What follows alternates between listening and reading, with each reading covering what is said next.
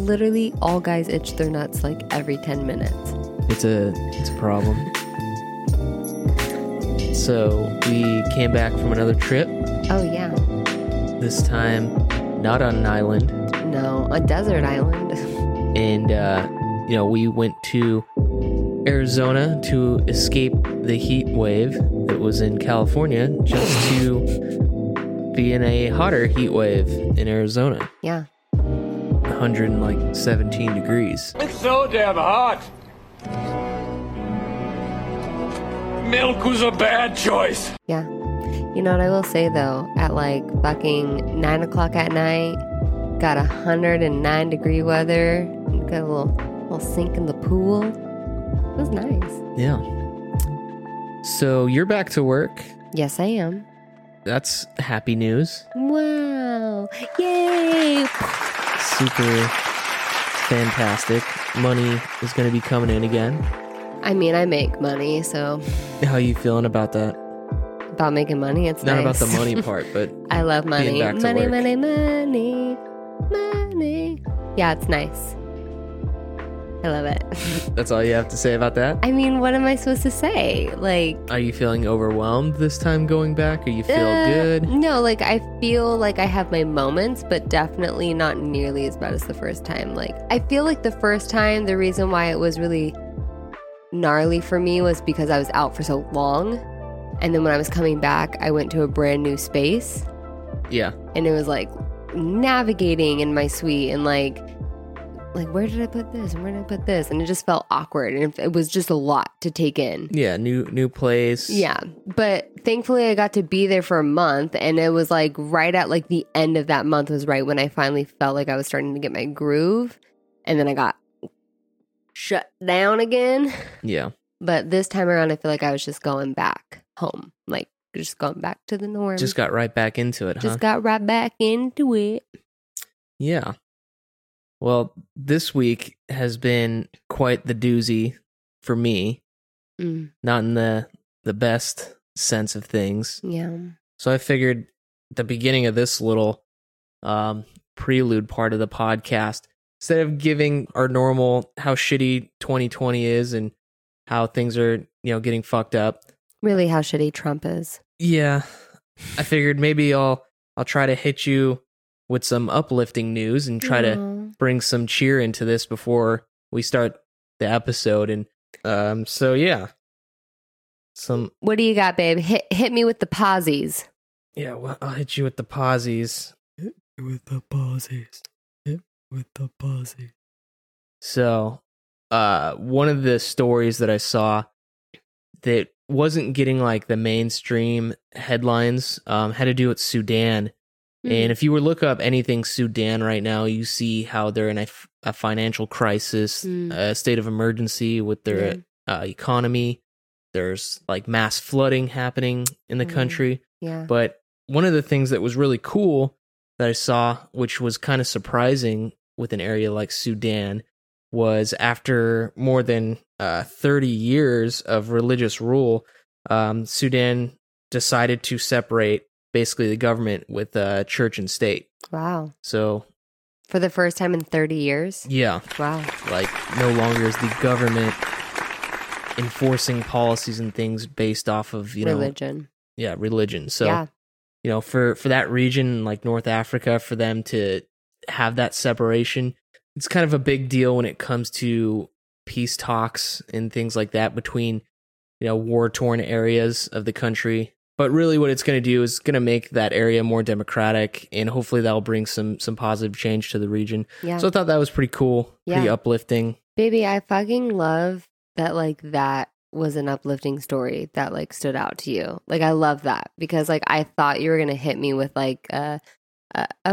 puppy and a mailman. No, I was trying to find, like, real stories. Became best friends. And, it was a lot harder to find these uplifting stories than you would think, because you find one and you start reading into it and you're like, oh, man, well, that kind of sucks.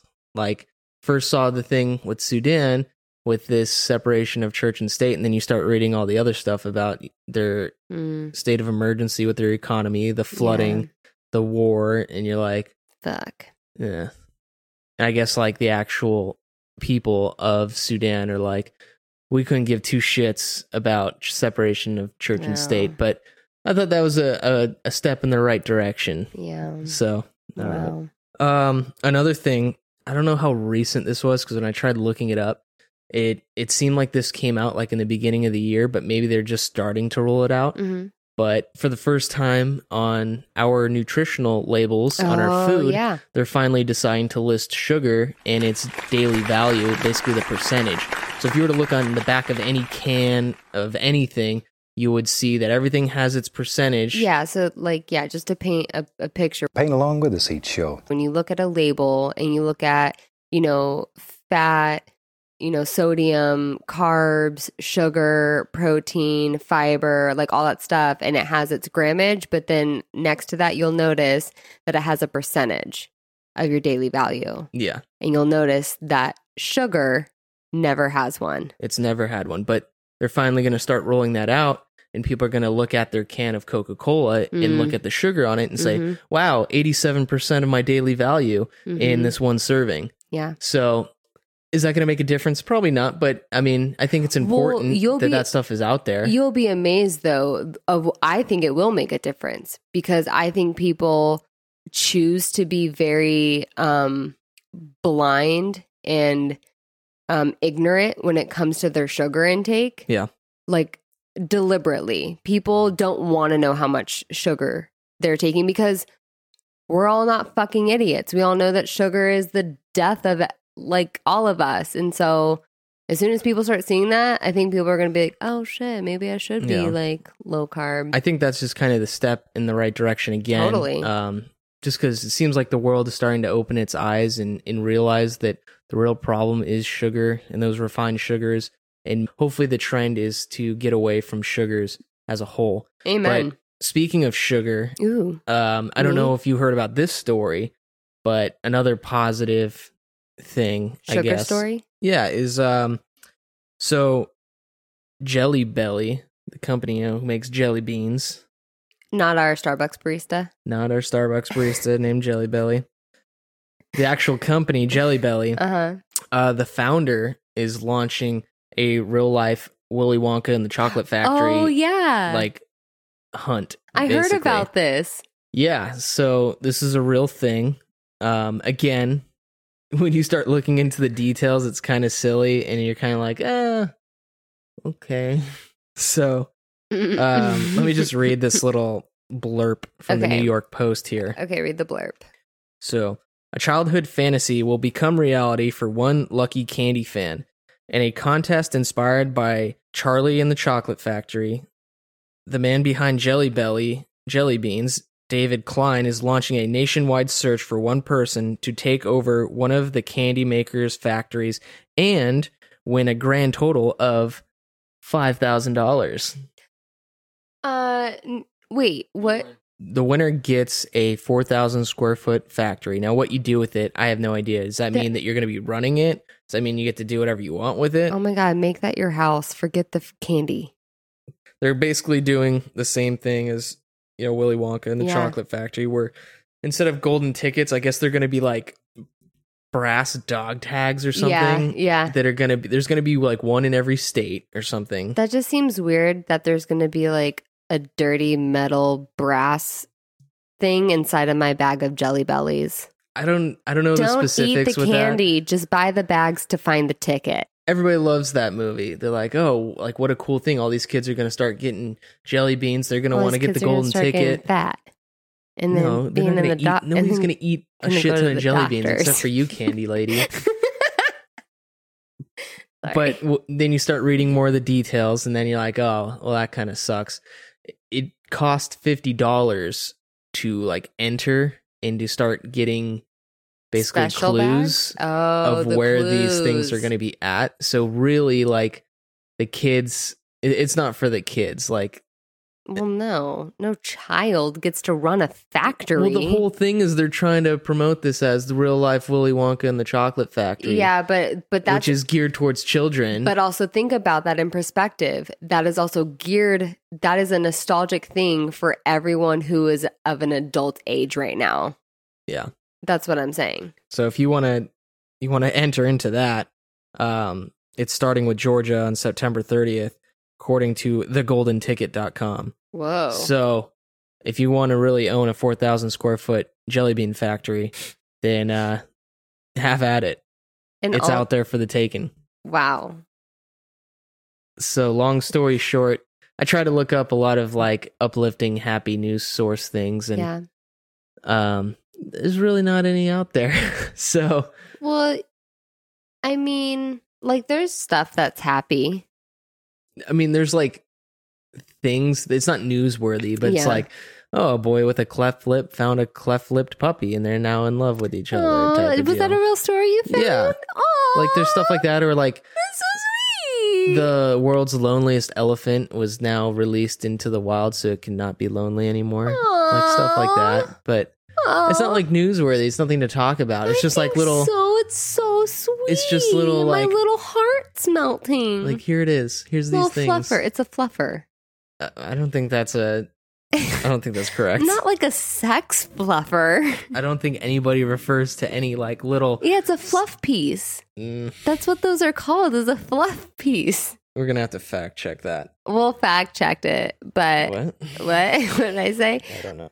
All right, guys. Well, that's all we have for today. No, Oh, no, it's not. just kidding. We have a whole episode for you to listen to. Yeah, I don't even know how to transition So into today, this. we're talking about personal growth because this country really needs a lot of personal growth. So we're personally growing. Let's try to harmonize. Personal. What? Okay, you ready? What? No, We're going to harmonize. no, we're not. This is going to be Personal growth. You're so stupid. I want you to know that I love you so. You're my best friend. Personal growth, Yeah, aka keep a crack in your door episode, bitches. because that's all you've been hearing. Like the last 3 episodes is keep a crack in that door. Keep a crack in your fucking door, you mother fudgers. Whoa, very angry. Anywho, I think this is going to be a good conversation. I do. Growth, personal growth. Totally.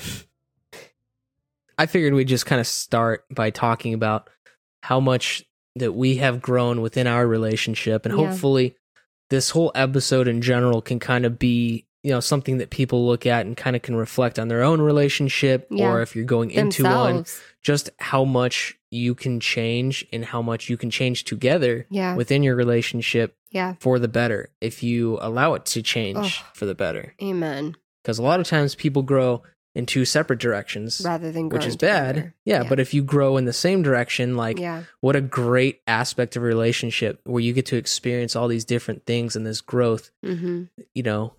and always comes down to that communication and being open and honest with things and Yeah. talking things out.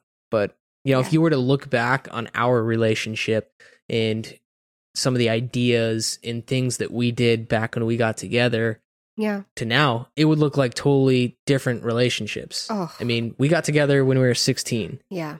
and some of the stupid ideas that we had when we were 16 are now very foolish Yeah. to the minds of 28-year-olds, because we know everything at this point in life. Are you some sort of love expert? Totally. Let's be honest. And I think it might be fun to kind of go down that route and talk about some of the changes that we've made and how they've impacted us, whether for the better. I don't think anything's really, made us worse in any sense, but No. clearly it's like Growth night means and day. positive. Like, growth is, Yeah. unless you're talking about coronavirus cases, but Yeah. I'm just saying. Yeah. In our growth, we're talking all the posies. Totally. We keep it posio, which kind of is a good segue. I didn't even mean to do that. Look at you. Look at us. Look at us.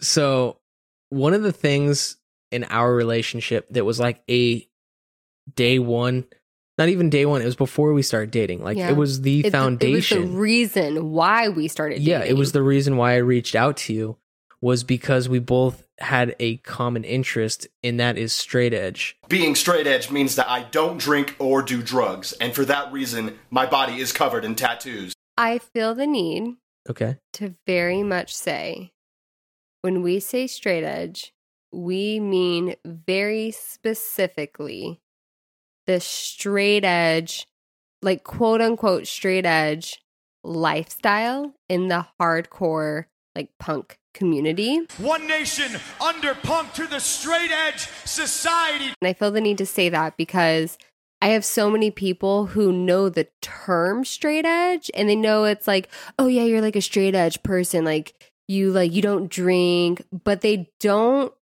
use it in the sense of like what it was for us. Yeah. You know, they know the word to be like, oh, you're like a straight shooter. Pew, pew, pew. You're like a goody good. You're like a straight and narrow. You're on the straight and narrow. Yes. I have so many people that be like, oh yeah, like I was straight edge. Like, and it's like, no, like you weren't. And I wanted to talk about it Okay. because a lot of people who are listening probably have no idea what that's all about and what we're talking about. Yeah.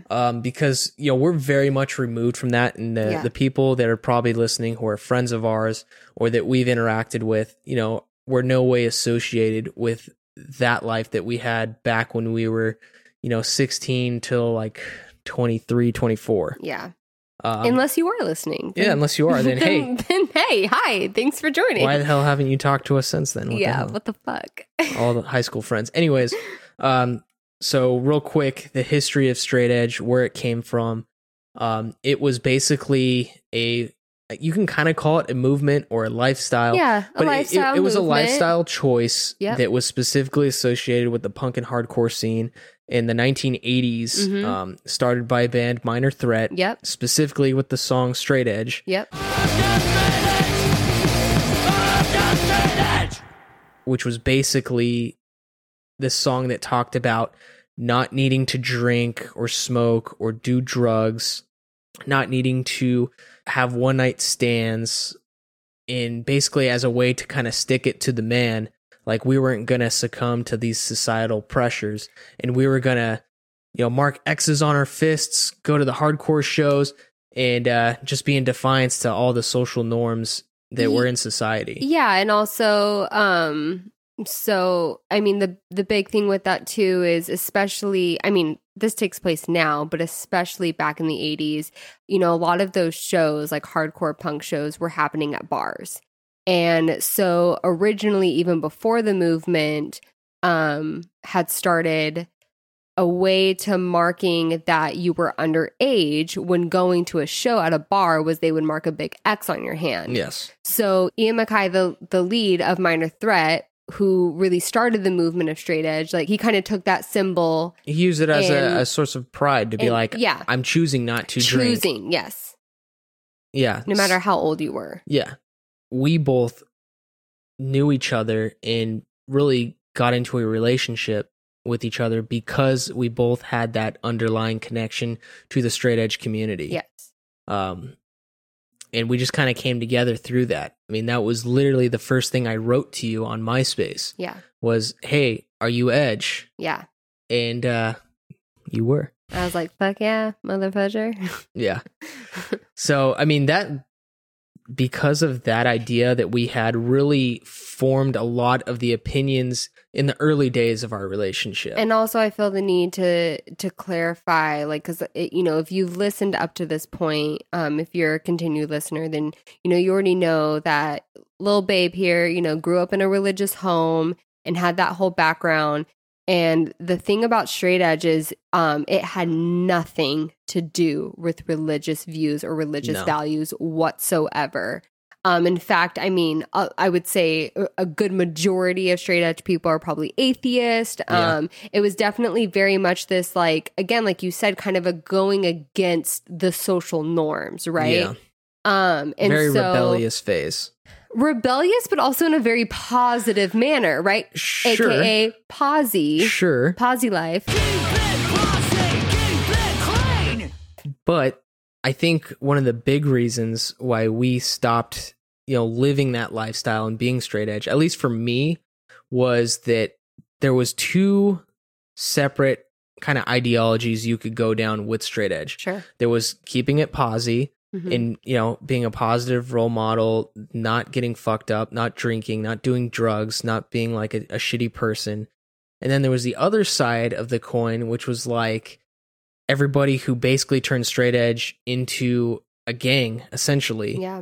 Don't they like beat people up for smoking? And went the militant route. Yeah. And then like when you go to shows in the hardcore and punk scene, there was what were called crews, and basically they took it as an opportunity to really incite violence on people that didn't believe those views. Yeah. And it started getting this traction like in mainstream media. I mean, Gangland did a piece on straight edge.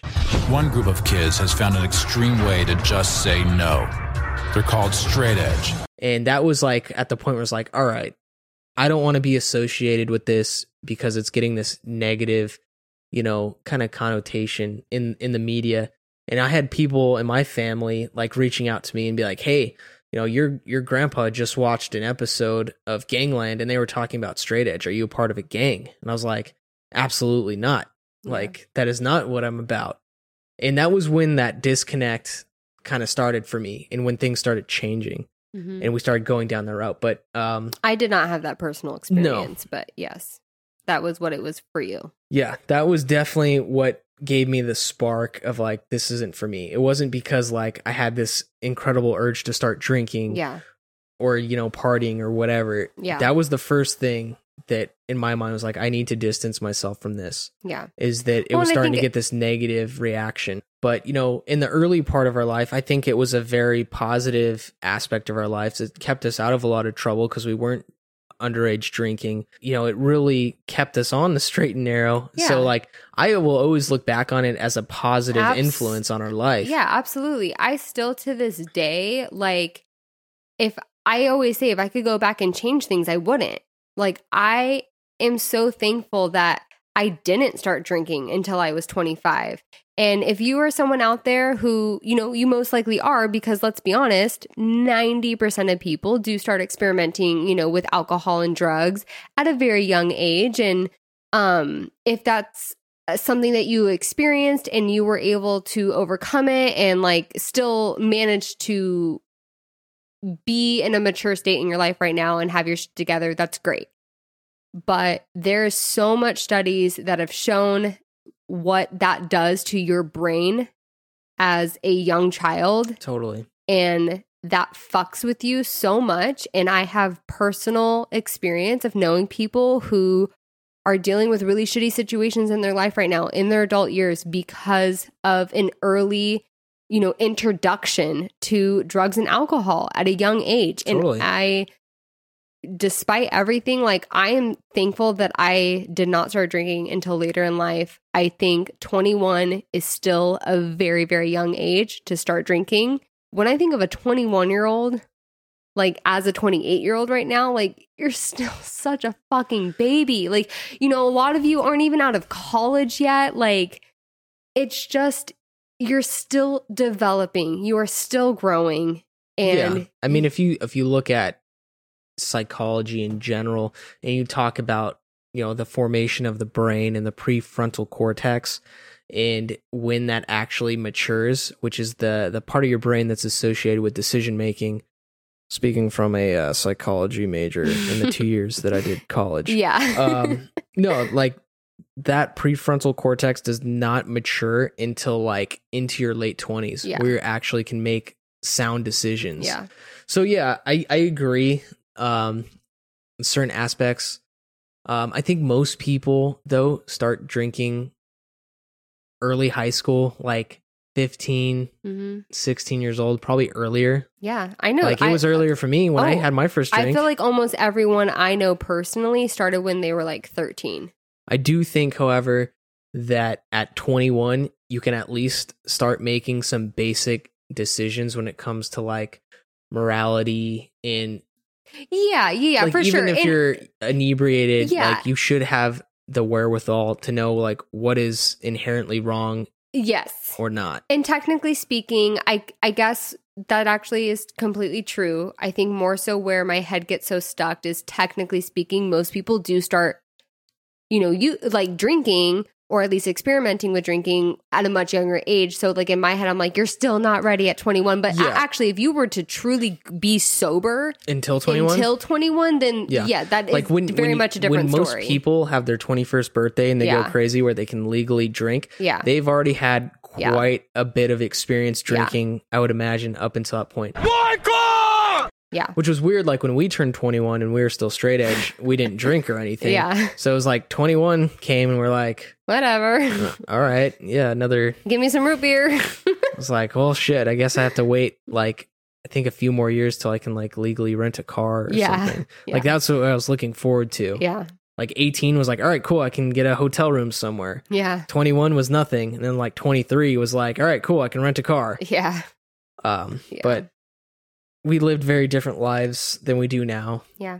Kind of like I was saying before, in my head, there had already been this disconnect where I was like, I want to distance myself from this movement because of where it's going and how certain people are giving it a bad rep. And also, I think just really quick, you know, your start into straight edge was from personal experience. Like you did, you know, have personal experience of drinking and, you know, smoking or whatever at a very young age, like, you know, 12, 13 years old. And that's kind of how you got into the straight edge life. My experience was completely different. You know, it's like I got into the straight edge lifestyle because I have family members with addiction that run in my family. Like you don't necessarily have that. So it's like, you know, everyone's reason why they came in is going to be completely different.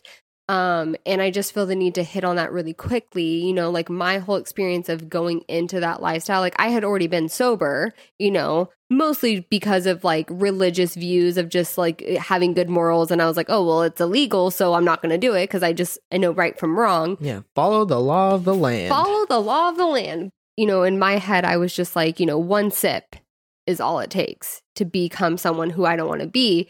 And so when we started transitioning out of that lifestyle and we started experimenting with drinking for the first time, you know, at 25 years old, like I had a much different experience transitioning out of that lifestyle than you did. Yeah. You know, it was a lot easier for you because like you said, like you were just more in a place of like not wanting to be associated with straight edge anymore.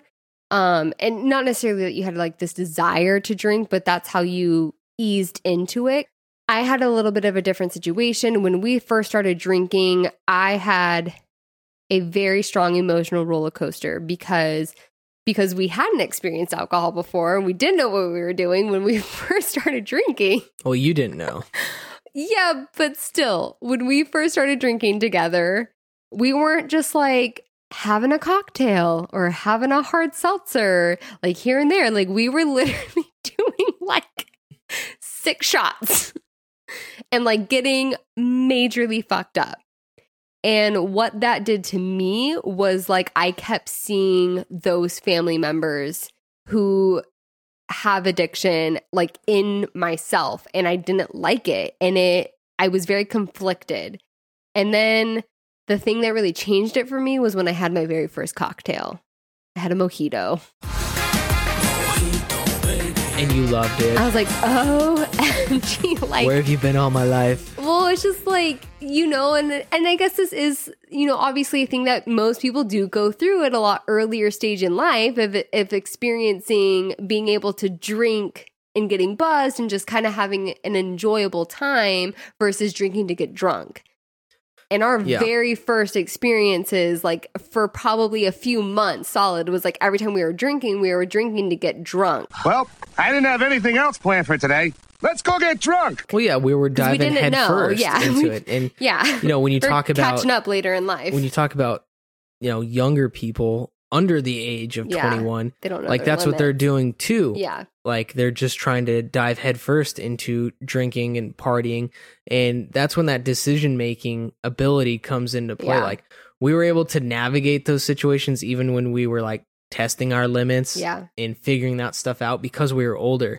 Like had you been 18 and you were doing that stuff, like of course you would probably start making bad decisions associated with that. You don't have the ability to really take everything and look at the big picture and for not sure. fuck your life up. Well, and I think back too, and it's like, you know, anytime that we were drinking, like we specifically would only drink at home. Yeah.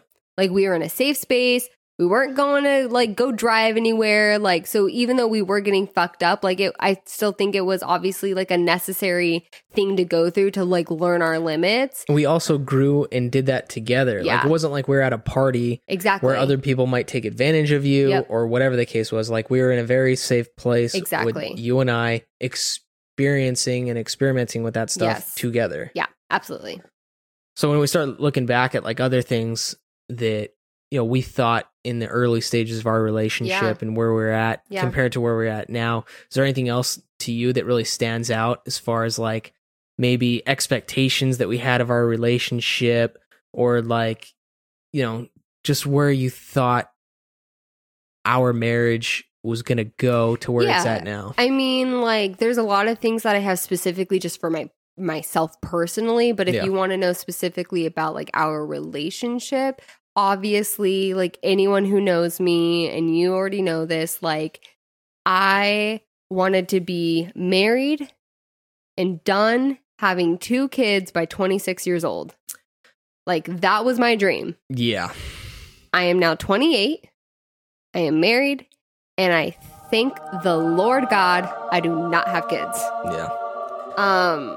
And you know, that's a whole, I already feel like that is truly a whole other podcast episode of us choosing kind of where our mindsets are at revolving around kids. But yeah, I am thankful that we don't have kids right now. That is definitely something that I thought that I wanted for my entire life. And that is very much different today.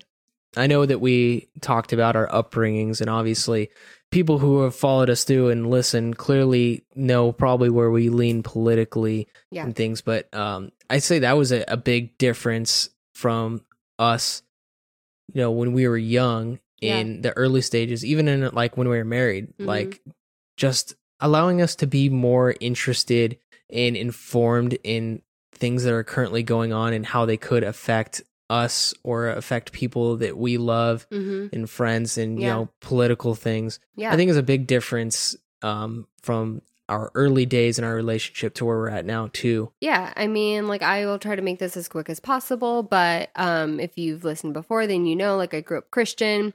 I grew up in a Christian home. And I, you know, just grew up assuming that I was Republican because I was Christian.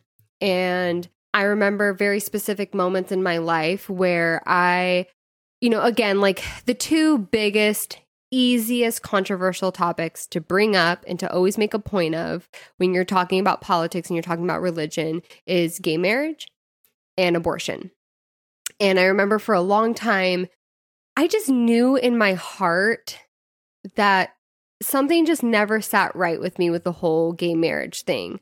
But I was also young and naive. Like the opposition to gay marriage. Yes. And I was just young and naive, and I didn't really know how to think for myself at a young age. And so I remember for a long time, I would say, like, and I can quote, I would say when someone would ask me, I don't believe in gay marriage, but it's not my job to judge. Yeah. I would always say that, like, it's not my job. Like, you know, I don't, like, I believe people can do whatever they want. I don't believe in it. And I look back at that and I'm just like, oh, you poor, poor little child who is just so blinded by these views from what you were just being told and told and told and told. And anyone who knows me now knows that I, of course, am a, you know, 1,000% supporter of the LGBTQ advocate. Community. I have people that I know and love very, very much. And I mean, when you are talking about just fucking civil rights, like, it just blows my mind that there is still a world of people who don't support that. It just absolutely blows my mind. And then with abortion, you know, for a long time, I, you know, didn't support abortion because, again, like, I was Christian, because I was Christian as a Republican, and because I was a Republican, I didn't support that. And then it, you know, and then it grew over time. I remember as the years went on and as I found myself slowly growing, my narrative changed from not supporting it to saying, that I would never do it, but people should be able to have that choice. Yeah. Like others should not be able to say you can't do that. So I supported abortion in the sense of like, I think the world should, or the nation should be able to have the right to do it, but I would never do it. And even that has changed. And I thankfully have not ever had to make that choice. But at the end of the day, I know that how badly I don't want kids right now. If I were to get pregnant, and if I did decide to go through with an abortion, like that is my right, and it should be my right, and it should be my choice. Yeah. And someone else should not be able to tell me, no, you need to bring a child into this world. Totally. So there's that. Congregation, I said, can I get an amen? Yeah. I feel like growth. Yeah, the growth that you've had specifically, for yourself, like not even within our relationship, but of course, there's going to be things that, bleed into that. But that's definitely the biggest growth I've seen in you over the years is taking, your upbringing in applying merit to the parts that are, positive aspects, like your moral compass that you have and being a good person and holding on to those versus like taking some of the other things that may be looked down at, like abortion or gay rights or, civil rights in general. Like that's where you are able to grow as a person and start thinking for yourself and really decide what is right and wrong and what you believe in because you believe that, not because of outside influence. Yeah. And that's been huge for you. Yeah.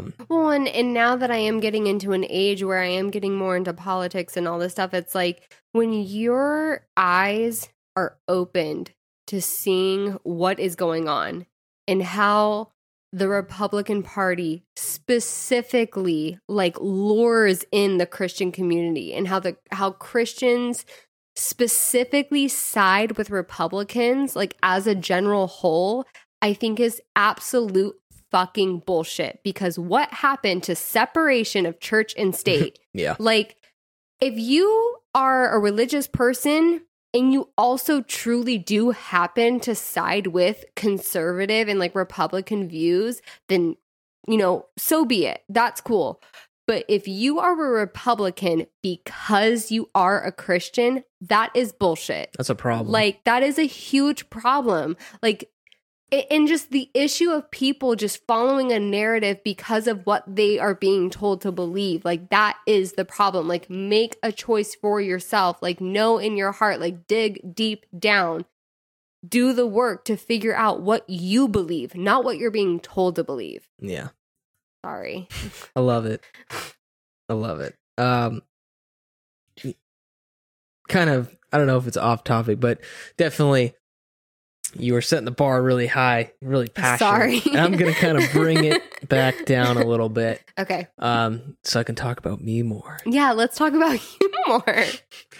Fuck me. Really the only thing that I see, I'm sure you have seen ton of growth in me, but like when I was preparing for this episode and thinking about, what personal growth I've had in our relationship from the early days till now, I think a big thing is that in the early days, like I had a game plan of how I wanted our marriage to look, what I wanted to accomplish, how I wanted things to go in order specifically before other things could be accomplished. Do you actually remember what that game plan was? Can you shed light on that? I mean, just the whole concept of like career stuff, then marriage, then, family, like just the way that was going to go, and being very structured in how things were supposed to go in my eyes and what the vision for our marriage was. Yeah. And, in contrast to where I feel like I am today, and something that I continue, I think, to, grow on is just the idea of being flexible. Like it took us forever to get married, specifically because I didn't want to take that step until I got my career situation in order. I didn't want to be engaged. I didn't want to be married until I had that checked off the list. In my eyes, it was like, I can't move past step 1, which was career stuff, to go to 2 to get married. Like I had to complete that one first. And then just being able to be flexible and let everything kind of coexist together, all these goals, I think was something in me that I recognize as growth. I'm sure you have a ton of different perspectives on things that I've done personally to grow, but there's just one that I reflect on. Yeah, and I think it's, I think it is something that you definitely have grown on. But if I'm being honest, I think it's something that you still struggle with. And that's what I said. It's something I'm continuing to work on. You're definitely continuing to grow on it. And that's kind of like, like that. I guess that's my whole thing that I was like kind of saying earlier today when I was telling you like, that like I receive love in an effort of you being spontaneous. Yeah. And I think that is more so what it is you being able to be flexible, just because I know how much you've had in your head that like things have to go down a certain way. And I think just like you having the understanding that like sometimes life just does not happen the way you plan it. And that also, with that being said, like 9 times out of 10, when life happens in a way that you did not plan it, when you look back on it, you're like, oh, thank the fucking Lord God that it did not happen that way. And I know for your specific career situation that it's hard for you to see that sort of perspective. Probably you're like, in no sense would I ever look back and say, oh, I'm really glad I didn't get a job sooner. But at the same time, like, I really believe in my heart, if you had gotten your career job, the one that you've been working so long for, if you had gotten that at a younger age, we would have gotten married sooner. We would have had kids. We would have fallen into this life that we did not choose truly for ourselves. We would have fell into something that we thought we were supposed to do. Yeah, I mean, as we are walking down this path of our life, we're being flexible and kind of rolling with the punches and taking things as they come. Yeah. But, on the note of like personal growth, I think there's been a big difference, at least in my eyes, in how I perceive things. Specifically when you're talking about work, like for the longest time, work came first for a lot of things and stopped us from doing other things because I put a lot of precedence into being a yes man where I was currently working and being that company guy and saying, no, I can't travel. I can't do these things that we want to do as a couple because I need to be available for work. I don't want to have any sort of negative thing. And I would really let companies walk all over me. Yeah. And, I definitely feel like I have a much different kind of attitude currently with that sort of stuff than I did, 5 years ago. Yeah, absolutely. Absolutely. And I mean, I know you've had a big difference in your work life as well. Yeah, I mean, like, I think obviously another part of my personal growth has been going from working for someone to working for myself. And it's like when I started my career being a hairstylist, not everyone is like this. There's probably actually a fairly small percentage, I would say, of hairstylists in the industry who actually like knew that they want to be hairstylists from a very young age. I think a majority of people found out like later in life, but I always knew that I wanted to do hair. I've always had this just weird obsession with hair. And I don't think I ever knew that I wanted to work for myself, until I was working at a salon, working for someone else. I was the top stylist. I was booked 3 months out. I was working my ass off. I was taking so much pride in my work and what I was doing and building an Instagram and, doing all this. And I got to a point where I realized I was taking so much pride in it and I gave myself so much value, but I didn't get that from the person who was the owner. It's like they took pride in it in the sense that it made their salon look good, but they didn't actually take pride in like me. Yeah. Like I didn't feel appreciated. So once I realized that, and I mean, obviously you and I know this, but like you were someone who had been telling me forever that I needed to go work for myself. And I was just like, no, like, I'm not ready. But you knew, like, and it's just like, it's one of those things that I feel like you've always been that way. Like, you're a very, like, smart, but, like, level-headed kind of guy where, like, you just kind of know what's best. And then, like, almost, like, 10 out of 10 times, like, when I look back and I'm like, oh, God, you're right, you know?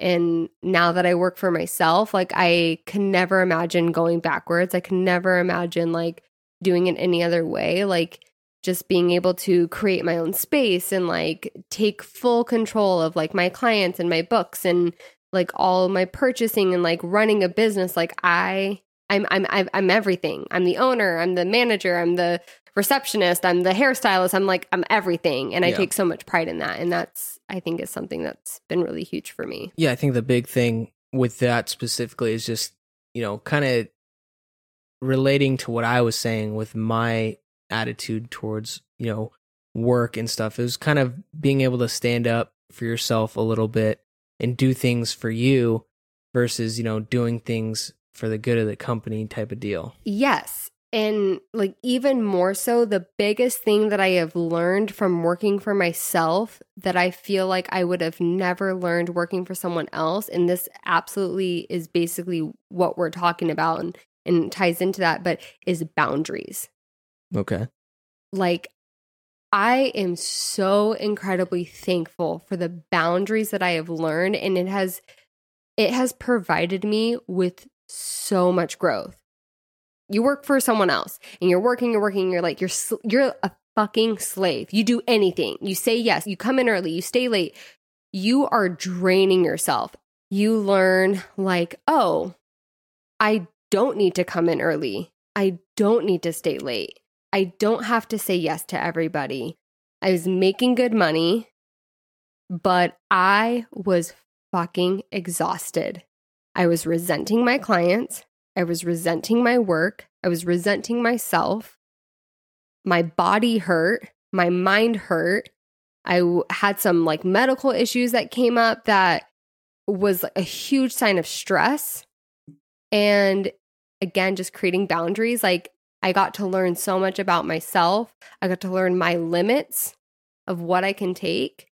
Even this whole COVID experience, I've learned even more than I ever thought I could learn. You know, it's like I was shut down for 3 months. I got to go back for a month. But in that month that I got to go back, I learned, you know, that I don't want to do 7 people a day. I don't want to work crazy hours. I don't want to work at night. Like, I can make those choices and I have the freedom, and it's awesome. Yeah. I mean, to wrap that all kind of up, I think it all comes down to personal worth and realizing that you as a person are, you know, you're in charge of how you want things to go. Yeah. And you should have the personal worth to know that your time is money. Yep. And you are not... You don't have to be a yes man. Just because you work for somebody doesn't mean that that is your life. Like, you're working because you need to live. Yeah. You're not living to work. Yeah. Yeah, absolutely. But moving on. I know, I'm sorry. I go on rants. You know, I kind of want to start transitioning into, like, current changes and personal growth that we've made for each other or within our relationship that we're currently working on, like, right now. Mm-hmm. And one of the things for sure that's been prevalent in our lives as a couple that affects us personally is, like, the importance of staying physically fit and working out. And the choices associated with that. I think that's been huge in both our personal lives as well as our lives as a couple. Yeah, absolutely. For example, I know for me, in the personal growth that I've had, you know, I've valued physical fitness, but there's been certain aspects of it that have held me back, specifically when it comes to, like, nutrition and eating. And because of the relationship that I'm in, you know, I was able to make certain choices to adjust my eating habits, which I think are way healthier moving forward and have attributed to where I'm at currently. Yeah, that's my biggest thing is, like, for so long, like, you did not have the best eating habits. And I think the thing that's hard is like when you're someone who's not extremely overweight, like, because you were never someone who was like extremely overweight. Like you had weight to lose, but you were never like a big guy. And so when you don't have that to hold you like accountable to your eating habits, you don't think your eating habits are that bad. Yeah. And then on top of that, because we're in a relationship, basically whatever I was eating, you would basically eat the same thing, like you would match. If if I was like, we're gonna have a big old pizza tonight or something, or like a full size California burrito, like you would be right there with me. Hell yeah, full size California burrito.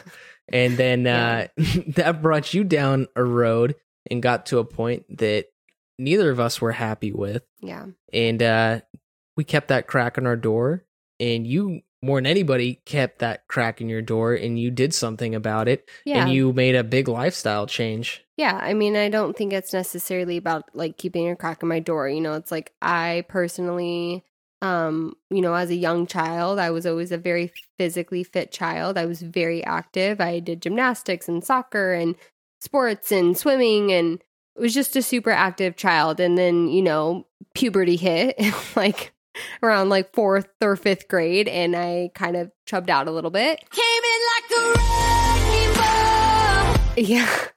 Yep. And pretty much ever since, like the 4th or 5th grade, like I just always struggled with my weight. And again, like I personally never got to a point of being like, I don't think anyone would ever look at me and be like, oh, she's an extremely overweight person. I think most people actually looked at me and was like, oh, like, you're fine. You're average. Like, yeah, but I feel like I take a lot of responsibility for that because, I wasn't being a positive influence on your eating habits. Yeah, I mean, not only that, but I mean, it's also like, I mean, I blame my parents and, it's, sorry, it is their fault, not that they didn't have bad intentions, but it's like I grew up on fucking fruit juice and Dino Nugs and as we all did, and just growing up on like not the best foods, and also just not really having an understanding of food and having a healthy relationship with food. But for me, it's like I struggled with my weight for a long time. I always wanted to lose weight. And I had specific times where I remember like watching all these YouTube like transformation videos to try to get like super like inspired and like motivated. And it would motivate me and I would feel super inspired. And I would tell myself like, I really want to lose the weight. It wasn't until I finally realized that I wasn't actually accepting what was in front of me when I looked in the mirror, because I could dress up pretty cute, I could do my hair and my makeup, and I'd feel really great about myself. And again, like I said, like most people would look at me and not really think that I was that overweight. Well, little did I know, like I was that overweight. And it wasn't until like I had this very defining moment where I looked myself in the mirror and I was like, Sarah, like you are not healthy. You need to lose weight. Like what you see in the mirror is real and like it's not okay. And, like for me, it was like getting out of the car was like a struggle. Going up a flight of stairs was a struggle. And even for someone who was not like quote unquote that overweight, the fact that little things like that was a struggle for me was like, no, like something is not okay.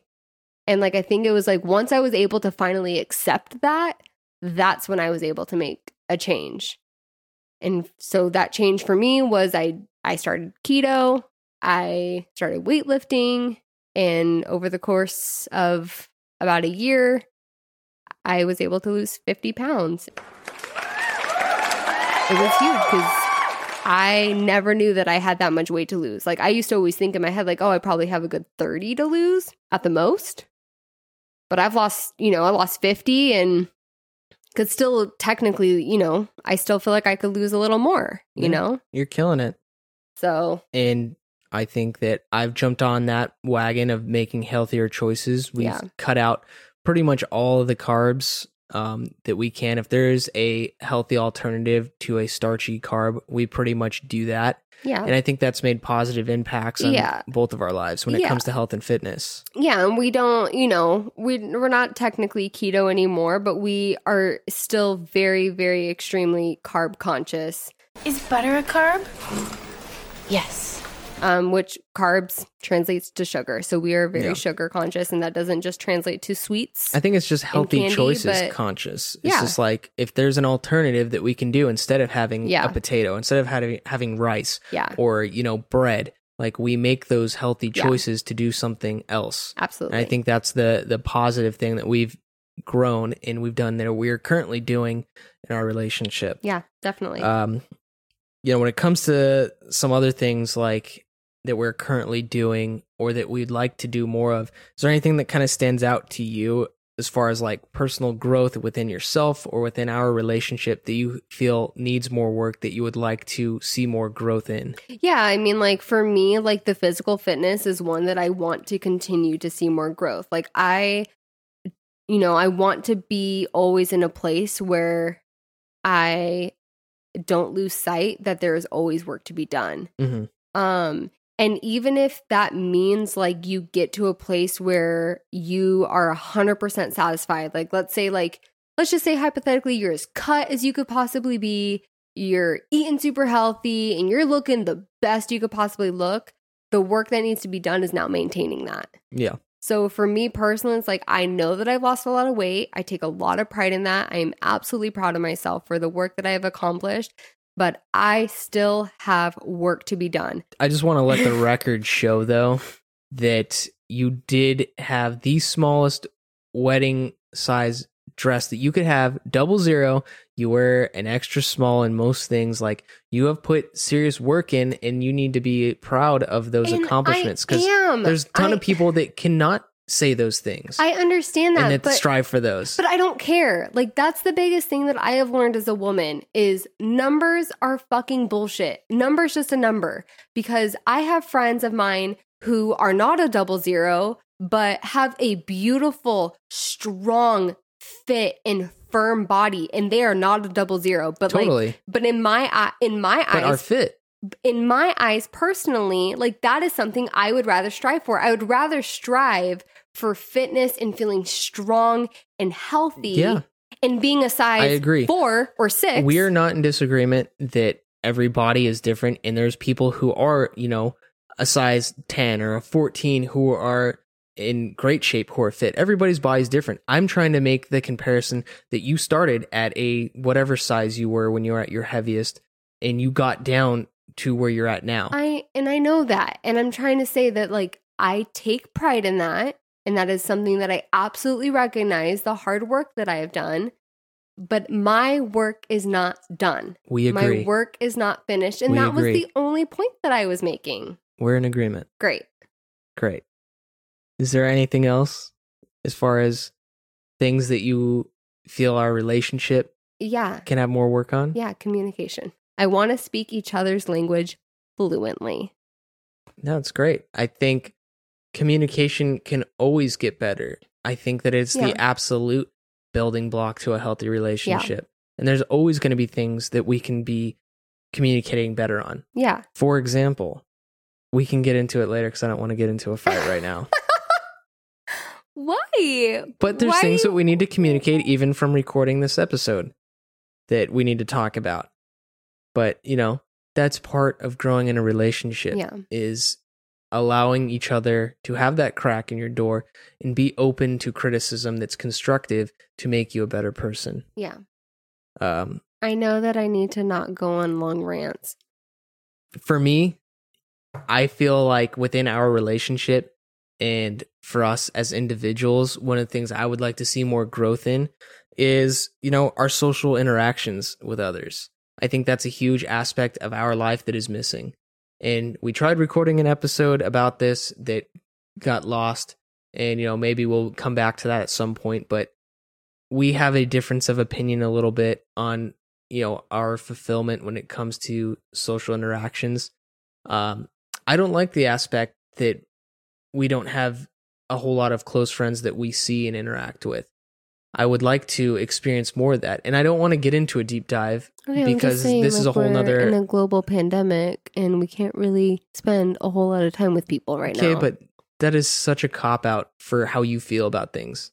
You would much rather, because we identified that earlier, because of love languages, you would much rather enjoy your quality time with me, whether that be sitting on the couch or doing anything. That could be with other people. Versus That's still going quality out. time. Regardless of the pandemic, we have never put ourselves out there as a couple, as individuals, to engage socially with other people. And that is something that we need to work on.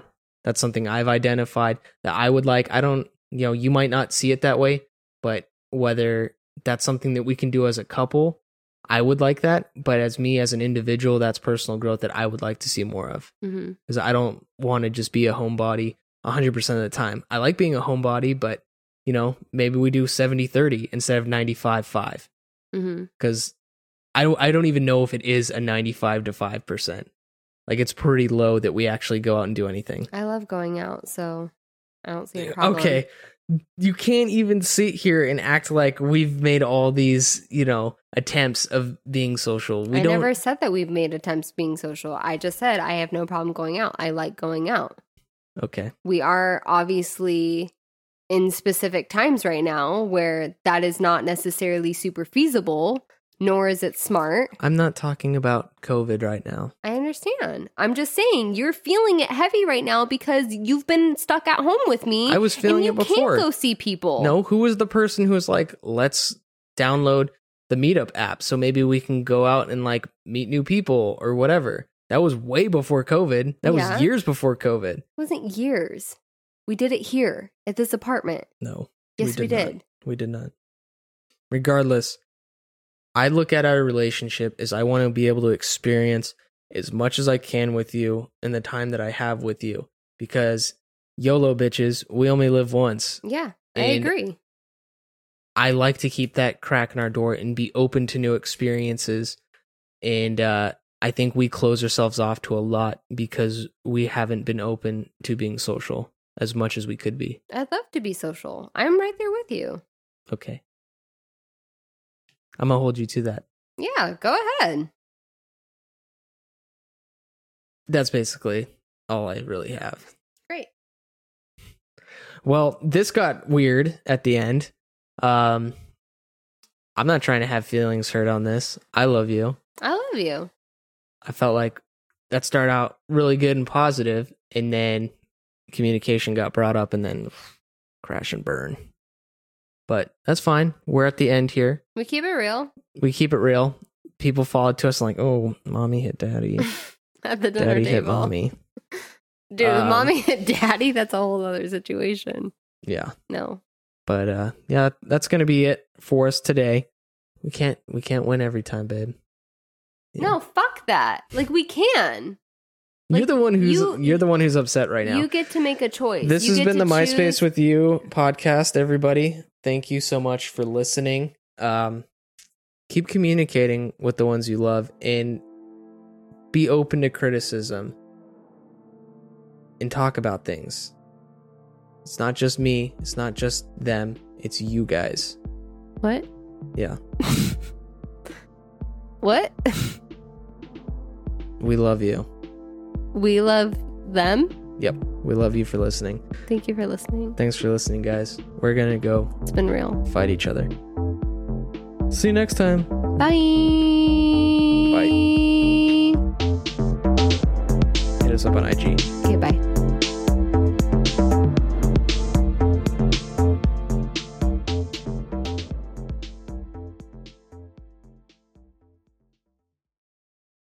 Did you just pee standing up? What the hell? What? That's different. I did not pee standing up. I like to wipe standing up.